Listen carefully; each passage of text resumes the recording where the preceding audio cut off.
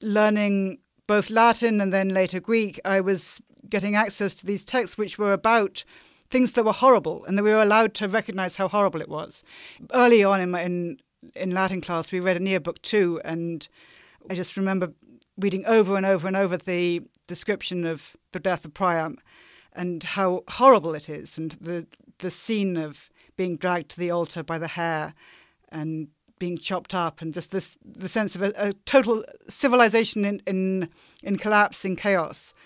And it seemed to me liberating that I felt silenced constantly, both at home and in school. I felt like I couldn't speak. But this text was saying something about how horrible things could be, and that I wanted to be able to say something like that. And I didn't have a voice for it, but Virgil seemed to have a voice for it.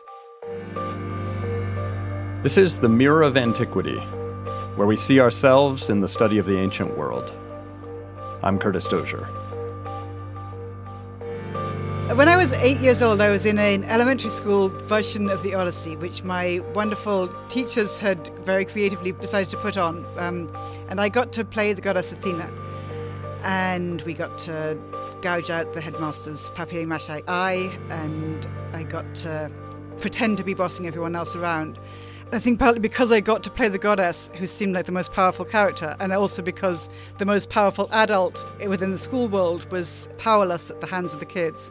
I was aware of it as a story about the powerless becoming more powerful and the powerful becoming less powerful. And certainly as a kid, I wasn't necessarily thinking in any particularly elevated terms. I thought it was a fun story. I thought it was fun to dress up.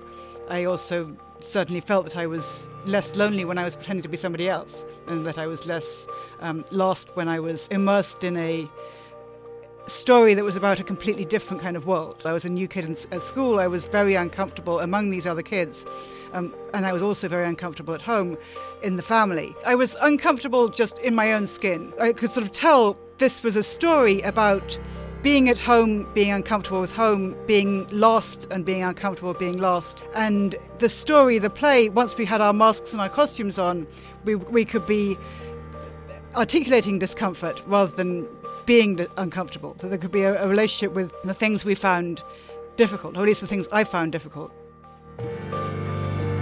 Today on The Mirror of Antiquity, we hear from Emily Wilson, who in 2017 became the first woman to publish a translation of Homer's Odyssey into English. Her translation was a giant critical success. It was named one of the 100 notable books of 2018 by the New York Times and catapulted her to a level of fame most classical scholars don't even dream of, with reviews and coverage in The New Yorker, The Atlantic, The New York Times, The Guardian, National Public Radio, and many others. She was already known as a versatile translator before she became famous for her translation of the Odyssey. She has translated Greek tragedies by Euripides and the Roman philosopher Seneca. But within the field of classical studies, she is also known for something else, for her probing investigations into some of the most iconic figures of classical antiquity. The mythological hero Hercules, for example, or the philosophers Socrates and Seneca. I've linked all of her books on mirrorofantiquity.com, and they're worth a look because these aren't your typical biographies of great men of the classical world. You just heard her say that playing Athena as a child in a stage version of the Odyssey showed her that classical text could be a site for articulating discomfort. All her work is marked by a refusal to be comfortable with the usual narratives about Greco-Roman antiquity. What sets Wilson's work apart is the way she resists any impulse to idolize the figures she writes about, but challenges us to see the parts of them that aren't so attractive, the parts of them that don't fit easily into the common idea that classical thought should be admired, the parts of them that too often get left out or minimized when we set the ancient world on a pedestal.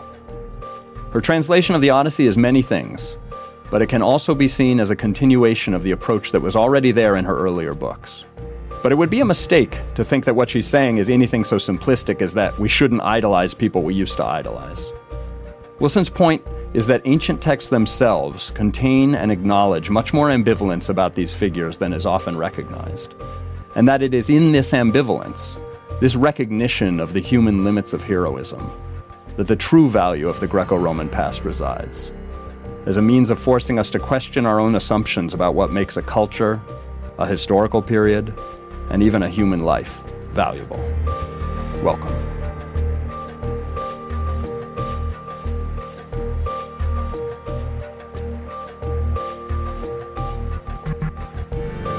The kids' adaptations focus very much on the story of the wanderings and the story of poor Odysseus was lost, encountered some scary monsters, but luckily he managed to get home and kill the bad guys. And that was okay.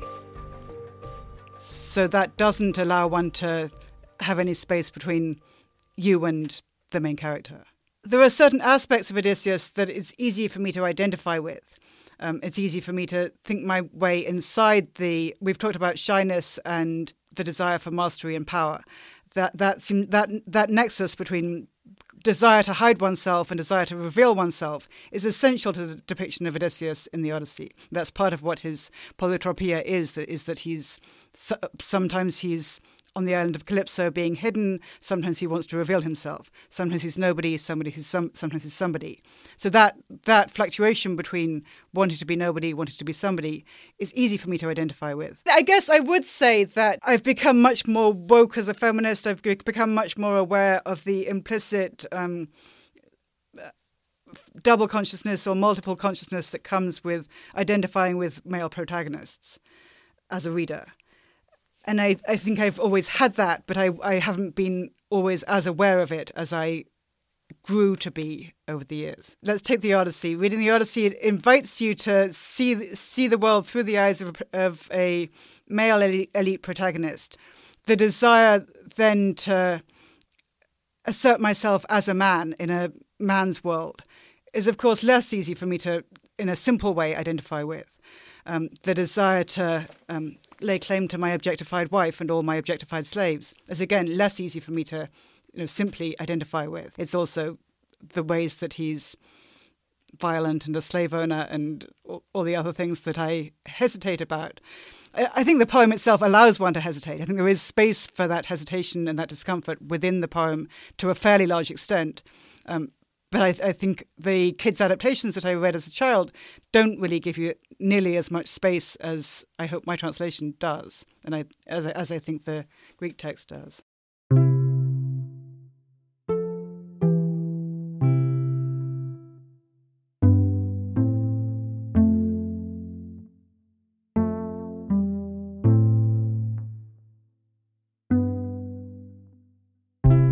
So much of the coverage of Wilson's translation has focused on the way she translated the description of Odysseus that appears in the first line of the poem. The Greek adjective that Homer uses, polutropos, combines the idea of multiplicity with a metaphor of turning. In antiquity, it was disputed whether this refers to Odysseus's many journeys or to his cunning, his mind of many turns. English translators have translated this description with the man of many ways, the cunning hero, the wanderer, or the man of twists and turns. Wilson translated it, a complicated man. This is no less correct a translation than earlier writers, who, if anything, have injected into the word an assumption of admiration. Wilson's refusal simply to idolize, to admire, in the very first line, sets the tone for a translation that on every page embraces the ways the text leaves open the question of whether Odysseus is worthy of the term hero, and of what kind of a hero he really is. She's not necessarily against Odysseus. She just wants us to see him for who he is presented to be. And she wants us to see all the other people who appear in the poem, especially the women, as fully as we see him. Wilson ends her introduction to her translation with the image of a stranger coming to your house. It is, of course, a scene that is played out many times in the Odyssey itself. Wilson invites her reader to let in this stranger, the Odysseus of her translation, to feed him and then wait without asking questions. He will tell his story, she writes. Listen carefully. It may not be as you expect.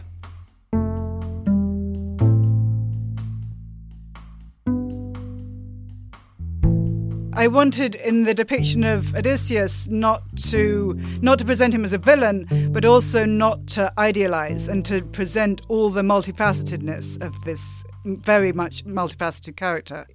I don't think the first line should be just about Odysseus. That's part of why I use the word complicated, and that's also part of where I've been trying to go in terms of the narrative. Polytropos is a word that's applied to situations as well as to people, and that's partly why I wanted to have the first line be saying something programmatic about this is a kind of poem which is going to invite a complicated reading, a complicated response. He's certainly presented as both very violent and very avaricious, very much keen on acquiring power and honour and possessions for himself. And, I mean, you could say that's all just part of what a heros does. That's part of what a warrior is. But I think the fact that the poem has so many characters who are not like that also gives you space to think about, even within archaic culture, what kind of character is this? He's different from Achilles, who hates like Hell's Gate, the man who says one thing and holds another in his heart. Odysseus is constantly lying, cheating his way to his own ends. The Odyssey seems preoccupied by the fact that Odysseus is a leader of men who comes back with precisely 0 men. What the poem tells us is that this is a poem about his nostos, but let's focus on the nostoi of all those who didn't get it, who didn't get to go home. He's a leader, all of whose men perish under his leadership. He's constantly absent when they need him. He's constantly taking naps when they need him. He threatens to chop off their heads if they try and object to what he's doing. He presents his own metis, his own cleverness, as if it were some kind of moral quality. I think the narrative allows us to question to what extent is a clever person better than anybody else, better than those who are nerpioi or foolish? That seems to me a question the poem is asking. It then also comes back as one of the primary focuses of the final sequence in Book 24, where we hear the voice of Antinous' father saying, not just that you killed my son, but you took all those young men off to Troy and none of them came back. You seem to have a pattern of letting everybody under your care die. So the poem seems to be at least flagging that as an issue. And the question about how can he be multiple and one at the same time? I think the poem is also sort of exploring, are there issues with how many lies he tells? Are there issues with how many people he is wanting to be? Usually being one is thought to be more heroic or more... I think the poem is interested in multiple different characters who are multiple, right? I mean, that Odysseus isn't the only one who's many. Calypso and Circe and Athena and Helen are also many. There are much more echoes between Odysseus and all these other female characters in the poem than there are between Odysseus and... The poem, I think, is much less interested in setting Odysseus alongside other male characters, in contrast to the Iliad, where there's constantly this comparing of different male heroes. In terms of mental qualities, it's Helen who has much more in common with Odysseus. Disguise and cleverness. Well, the Iliad has far fewer very heroic or semi-divine or divine female characters, and it has much more focus on who is the best of the Achaeans, what does it mean to be the best warrior on the battlefield, whereas the Odyssey has much more interest in what does it mean to be the best, most socially powerful character in the world of stratagems and wiles and fiction-telling and survival. And that question about who is best at the complex journey of survival and of going on living, it seems as if some of the possible candidates for that position are female characters. I mean, I guess we have the idea of the Homeric poems as being ultra-masculine. The Odyssey, I think, isn't particularly ultra-masculine in the sense that many of its most interesting and diverse characters aren't male.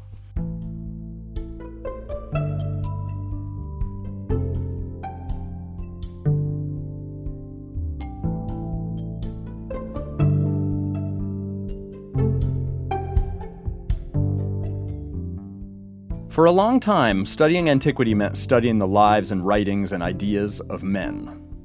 Almost all the texts are by them, after all, and almost all the people studying antiquity as professionals were men too. However, when you take the time to look at the ways women are represented in these texts, you find interesting things. You find that Odysseus has more in common with Helen than anyone else in the poem, for example. And you see Odysseus in a new light. 10 years before she published her translation, Wilson published a book about the Greek philosopher Socrates, and many of the ways his life has been talked about throughout the 2,500 or so years since his followers, especially Plato, first wrote about him. Probably even more than Odysseus, we tend to think of him as an admirable figure, committed to truth, an outspoken critic of the corruption of his time, yet aware of the limits of his own knowledge, willing to die rather than be untrue to himself. And yet there's more in the sources about him than that conventional account gives. Did you know he had a wife? Did you know Plato wrote about her?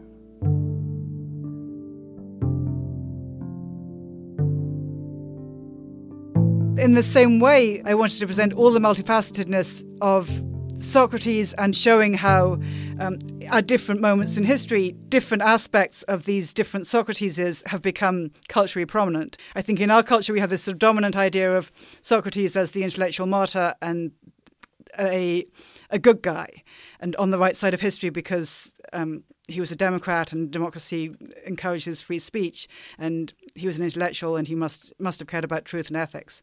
And I think those perceptions are problematic and don't really fit either the multiple ancient texts or the multiplicity of other responses to this character through history. But I think just making sure that when we read Plato, we haven't sort of decided ahead of time we're going to agree with everything Socrates says, or even that Plato's going to agree with everything Socrates says. That seems to me really important, and that we should be focused not just on Plato is idealizing Socrates, but on showing where that idealization might or might not work, even from the narrative's own perspectives, let alone from whatever later cultural perspectives we might want to bring to bear on it, including our cultural moment, but then also including other moments in cultural history. So Plato's Socrates presents himself in the Phaedo as having the ideal life in which he gets to talk about philosophy all day long and gets to die convinced that that the soul is immortal.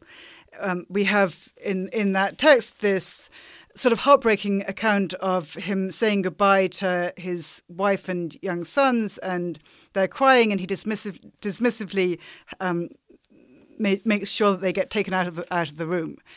Let somebody take the women out, because there has to be no room for lamentation in the world of men. So I think one thing that one has to emphasize about the Socratic ideal is that it's figured as a very masculine ideal. It's figured as this is for the male hero who's going to be able to, the male elite hero who's going to be able to be in absolute control of everything at all times. And that's because you have the right kind of psyche, the right kind of soul, which is going to allow for correct control at all times. And it's supposedly a universal human trait where you're able to rise above all circumstances by being, stoical in a modern sense, or by having complete control over your own reactions to anything that may happen to you. But at the same time, it's figured as something which is possible only for a tiny little demographic. It's not possible unless you're an elite man who has the time to blather on about philosophy all day long. The rest of us have to live a life which is being presented as not even fully human, right? Because you're not going to be able to fully be in touch with the higher realities of the forms and the souls and virtue.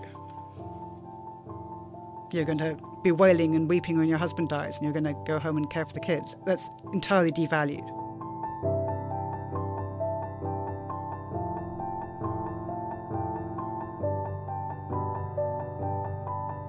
It's not hard to see an analogy to this point about Plato's representation of Socrates in Homer's representation of Odysseus. The poem tells the story of a man who travels the world and has many adventures before coming home. But it also devotes a lot of space to those who don't get to do that, to the men who die at sea, and to the women who never left, especially to Odysseus' wife Penelope, who, while Odysseus is away, must tend what in Greek is called the oikos, the household, raise their son, and somehow deal with the house full of suitors who, assuming that Odysseus has died, have come to pressure her into marrying one of them so that they can rule the island. So one point of Wilson's work is to call attention to what our idealization of these figures from antiquity leaves out. But the other part is to point out that many ancient writers were not that interested in idealized versions of life, but rather in what kinds of life one can live when such idealization becomes impossible. This perspective informs her reading of two plays that she translated about the mythological hero Heracles, one by the Greek tragic poet Euripides, and one by the Roman playwright and philosopher Seneca.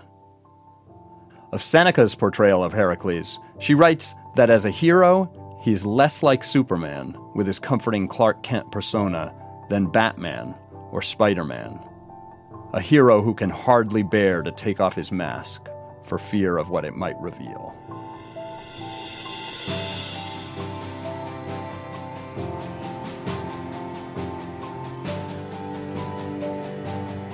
I wrote in my first book quite a lot about both Euripides' version of the Heracles myth and also Seneca's dramatic version of the myth, and how each of those plays show the dark side of the always in control hero who can perform these great deeds of virtue. He's this model of doing great deeds to benefit mankind by killing all the monsters in the world. But of course, the myth then tells of how he got back home and in a fit of madness slaughtered his own wife and his own children, and then wakes up and realizes what he's done, and then has to try and figure out, can he go on living knowing what he's done and knowing that he's this tainted hero? So both the Euripides tragic version of that and then in a different way the Senecan version are sort of grappling with, is it even worth it if your masculinity and your virtue and your being above circumstance have been so radically compromised? Is there any worthwhile life that can happen after that? And I think both those plays very powerfully say yes, that say that there's something wrong with the way Heracles figures the only value of life before he commits this terrible outrage. He has this idea that it's only worthwhile to be alive at all if he's constantly the boss, constantly in control, constantly the person that everybody looks up to as the great celebrity.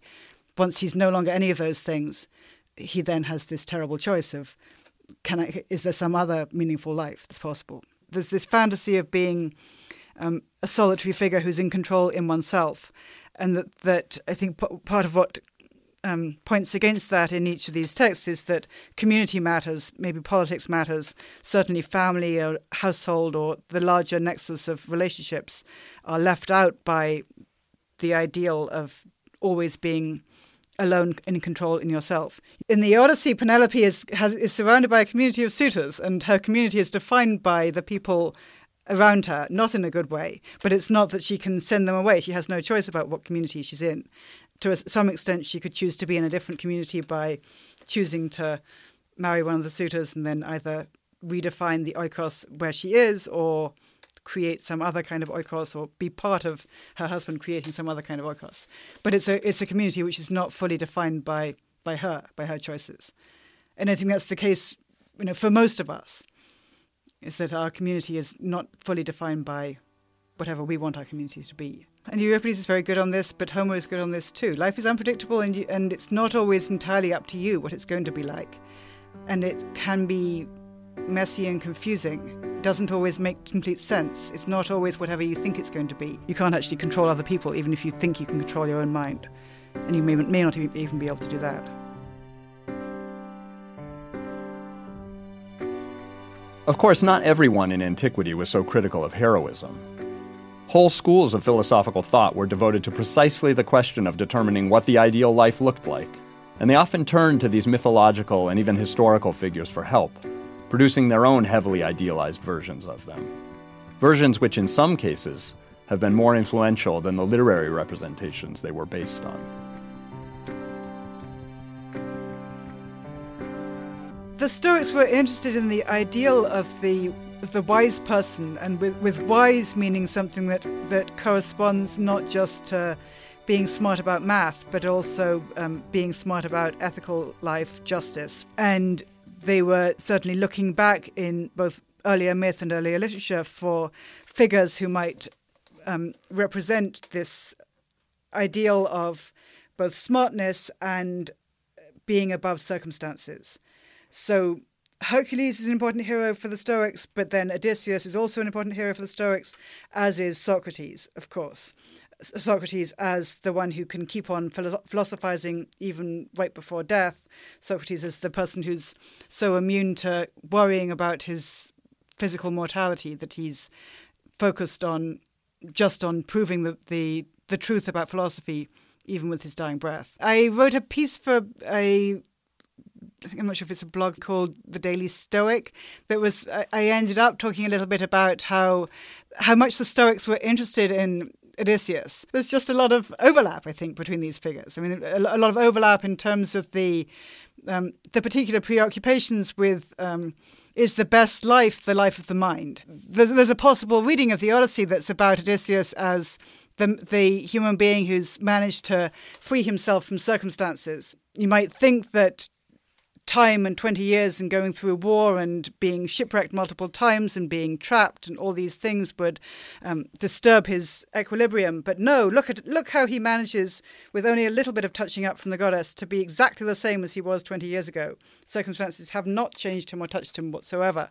So it seems like there's at least a reading of the Odyssey where it's about this juxtaposition between being subject to circumstance and fortuna and precarity, which is what happens for everybody else, or there's the single unique individual who's able to free himself from all of that. And that individual is, of course, the prototype for the Stoic sage. So I would think I was wrestling to some extent with the fakeness of that. And if we want to understand human beings, then we need to understand the fantasies and fakeness that they are prone to construct and to inhabit. For Wilson, perhaps no ancient figure embodies the contradictions that arise from the fantasy of an ideal life more than Seneca.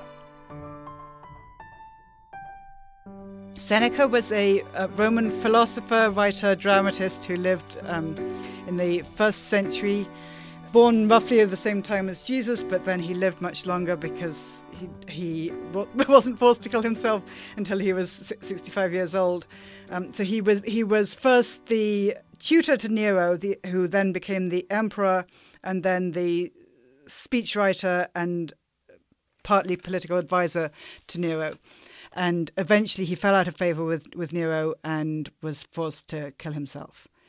He was a prolific writer who wrote both wonderfully gory tragedies, which I did some translations of, and also a lot of different kinds of essays, many of them promoting different aspects of Stoicism. He's constantly presenting himself as writing about life and how one should live it. And so little of what he says about life and how one should live it seems to fit with what we know about his life as he lived it. There are moments in Seneca where there seems to be this pretty sharp contrast between what we can reconstruct about what did he actually do and what he says one should do. I mean, for instance, that he seems to have been collusive in the murder of Agrippina, Nero's mother, who was his main benefactor. And then more or less the same time, he's writing, very important to be grateful to one's benefactors and, of course, be always so nice to them because they've done so many good things for us. Of course, Dear Nero in De Clementia, he writes about how wonderful Nero is and his hands so completely unstained by any possible blood. And he's writing this right after the murder of Britannicus, which, again, he may have been collusive in. So the gap between rhetoric and the construction of life and whatever was actually going on, I think is interesting. And it's interesting more than just, yes, he was a hypocrite, blah, blah. I think that's a little bit boring.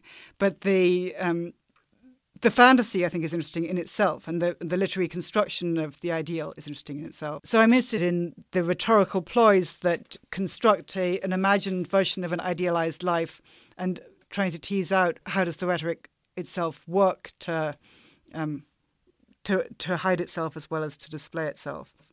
And I think it helps one see how much it's a construction in cases where, as in the case of Seneca, it's clear that it doesn't map neatly onto actual action.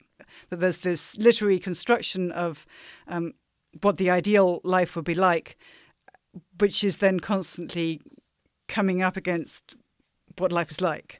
I think if you turn to the plays of Seneca after reading Greek tragedy, some people are sort of shocked by how melodramatic it is, how much there's a sense of almost eroticized violence, that you're supposed to be wallowing in both actual physical violence, penetration of the body, deconstruction of the body, ripping apart of the body, and also ripping apart of the self. There's a real preoccupation with whether each of these overreaching hero characters can go further and be nastier and nastier and nastier than anybody in the whole of the mythological tradition has ever been before, and then being destroyed in that process and destroying their whole community in that process too.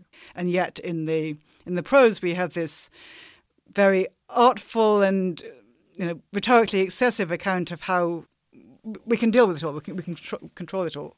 The philosophical letters are acknowledging the dangers of destructive passion, but they're constantly saying over and over and over in more and more elaborate ways, you can contain this. If you have virtue, if you have stoic virtues, then you can keep it all under control. If you let anger loose, then it's going to destroy whole cities. But we have the key to solving this. If you can just keep training yourself, practice every day, work on it every day, you can get closer and closer and closer to the ideal of stoic calm. There's a completely different way of imagining how constrainable is passion. How much can we be in control of the chaos? How much can we avoid all the horrible things that happen? And the tragedies don't seem to suggest there's any possibility of doing that.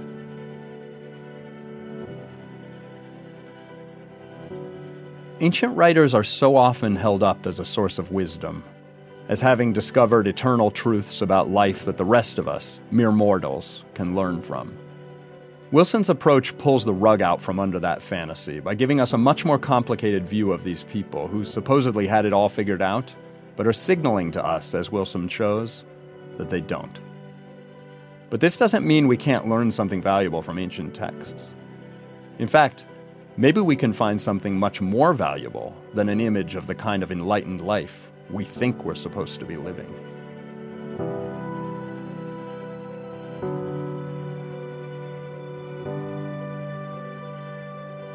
I think it's valuable to recognize that life is unpredictable and we are not individuals.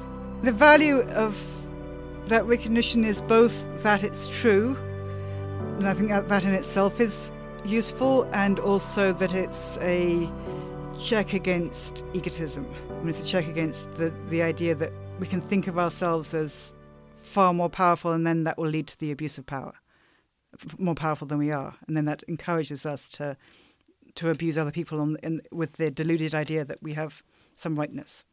I think that's a risk for any human being. I mean, even if we only have a teeny sphere of power, we could be tempted to abuse it. You don't have to be a president to abuse power. The texts are presenting this complex and contradictory vision of what it means to be at the top of the social hierarchy.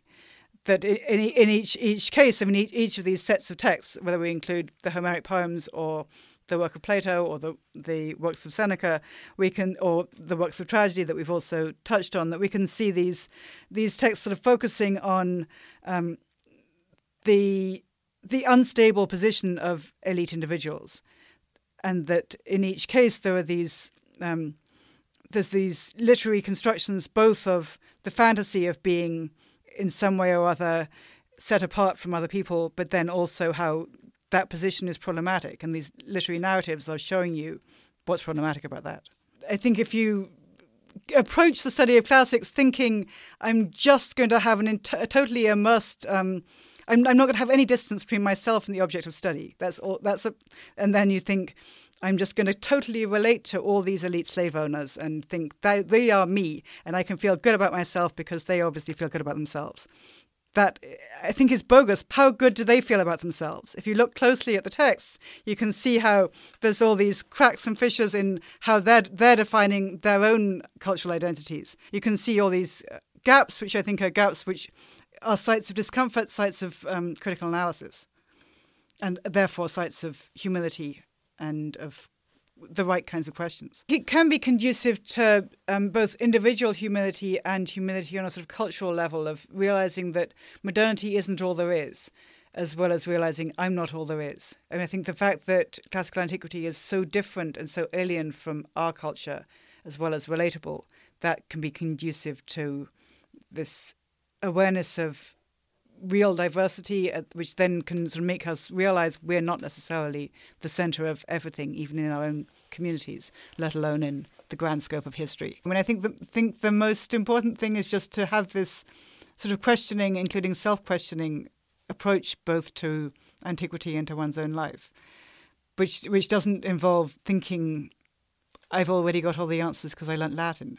It involves the opposite of that. I mean, of sort of thinking that the study of Latin and Greek and of antiquity is going to keep encouraging me to get better questions, including about my own society and my own life and about these complex texts and this alien set of cultures. Both ancient Greece and ancient Rome have often been presented as these are the ideals of humanity.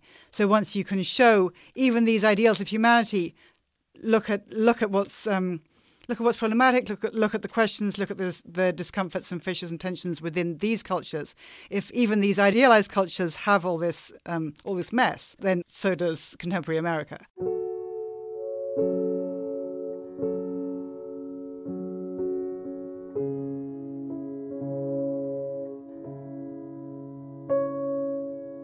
So I guess I'm interested in how even these texts by and for elites give us at least some awareness, not just of the fissures in the psychology or the sociology of the elite, but also in the people that we're not getting at the centre of the camera shot most of the time. A part of what I was interested in showing about the Odyssey was that it isn't just Odysseus' story, that it's not that we have the real-life diaries of any archaic slaves, but it does have slave characters, and it does show us this is the cost to them of the maintenance of the elite household. We have that wonderful little glimpse of the weakest slave woman grinding the grain for the elite household, who's praying for a different master to come back. But it also seems clear that the elite master who's listening, he doesn't care about her knees.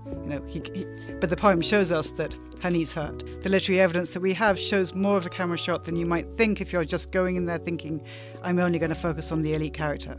I think there are sort of particular questions specifically in the Odyssey about how do we treat people who are different from us, and do we have a model for what to do if people come to your door and they're destitute? What kinds of ethics are there in relation to people who might be in need of your help? Or also, what kind of ethics do you have when you meet people who are not necessarily in need of your help, but just are different from you? Do you then have to be hostile to them, or in order to inhabit your own sense of belonging?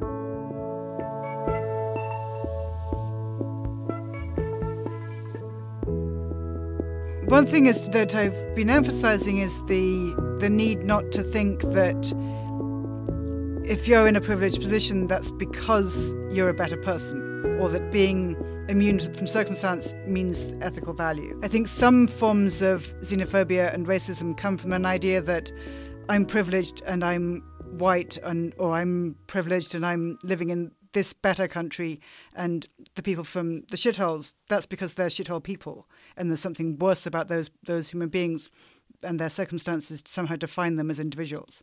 The idea that if you failed to rise to the top, then that must be your fault. If people aren't privileged or are less privileged, then that's their own fault, and it's because of the stupid choices they've made. I think the Odyssey is a useful text to think about the lies about the extent to which people are in control or not in control of their own life circumstances. That we have both, for instance, this idea that if you're Odysseus, then you can be in control and you can erase time. 20 years didn't happen. He's just as young as he ever was.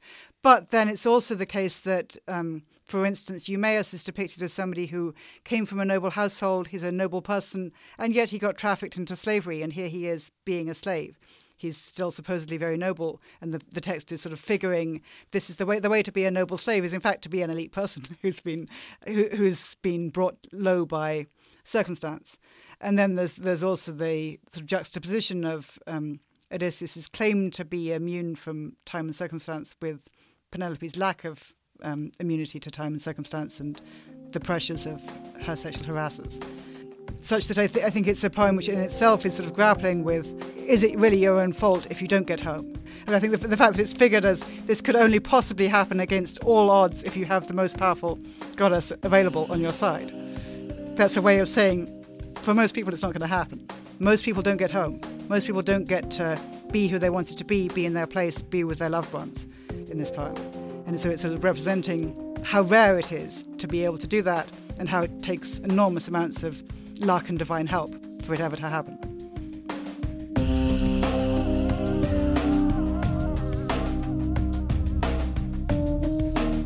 The Mirror of Antiquity is produced by me, Curtis Dozier, and Lucy Rosenthal, with the support of the Vassar College Department of Greek and Roman Studies and Academic Computing Services. Special thanks on this episode to Allison Sugino. Baynard Bailey is our recording engineer, and Emma Schulte designed our logo. If this is the first episode of The Mirror of Antiquity you've listened to, please check out our webpage, mirrorofantiquity.com.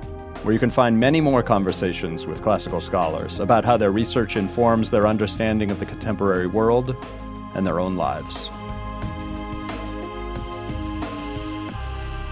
It was a thrill to have Emily Wilson on the show, but this episode is also bittersweet because it's the last one that Lucy Rosenthal will be producing. She graduated from Vassar this spring and is off to other great adventures. She's been with the show almost since the very beginning, cutting tape, choosing the music, advising me on the content, really doing everything to make the show a success. You'll just have to believe me when I say that anything we've done that sounds good, it's probably Lucy's work. And if anything in the future sounds good, it's because I learned from her. Lucy, like Emily Wilson said, life is unpredictable, and the ideal life is a fantasy. But even so, I know you have a bright future in the creative world, and I wish you all the best. As for the Mirror of Antiquity, we have a bunch of episodes in the pipeline, so stay tuned. Thanks a lot for listening.